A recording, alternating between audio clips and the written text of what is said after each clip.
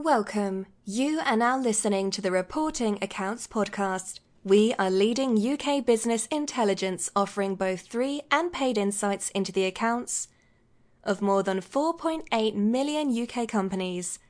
Our podcasts cover news and events from the UK financial markets and community, and much more. Visit our website at www.reportingaccounts.com. And now over to your host for today's podcast, Adrian Lawrence, our resident in-house finance professional. Hello and welcome to today's podcast from Reporting Accounts. Today I'm talking about a news story which is the pressure auditors are under at the moment.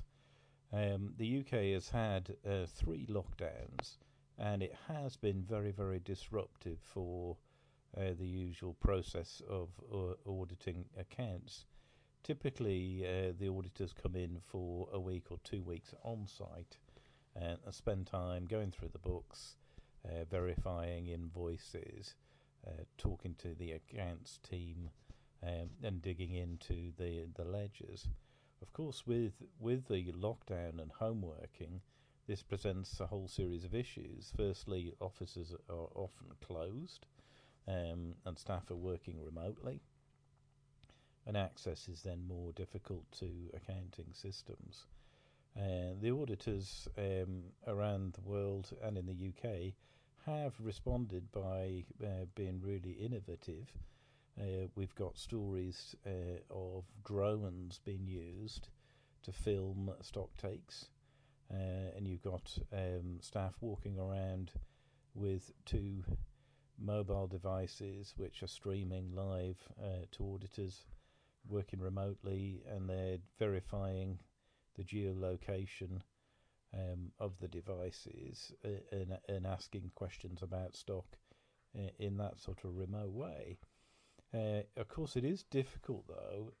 Remote working isn't quite the same as the usual process, so there is something of a backlog building up, and it's hard for auditors and boards to cope with that, because the city, particularly with floated companies, it always gets very nervous when there's any delay in the release of audited accounts, interims or year ends, and that can be quite challenging, because even though there may actually be no issues, getting everything done on time when some of your staff are actually off with COVID tests, positive tests, and not working, is quite a logistical problem.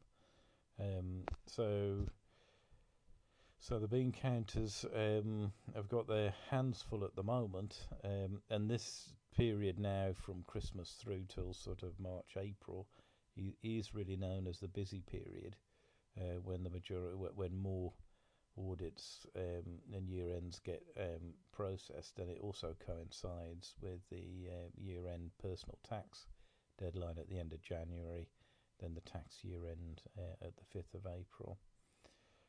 So a busy time all round, but basically the auditing and accountancy profession have done very well to keep up the activity in the right way.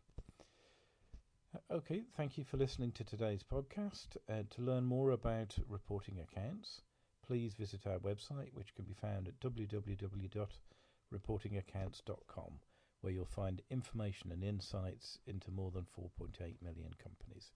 Thank you.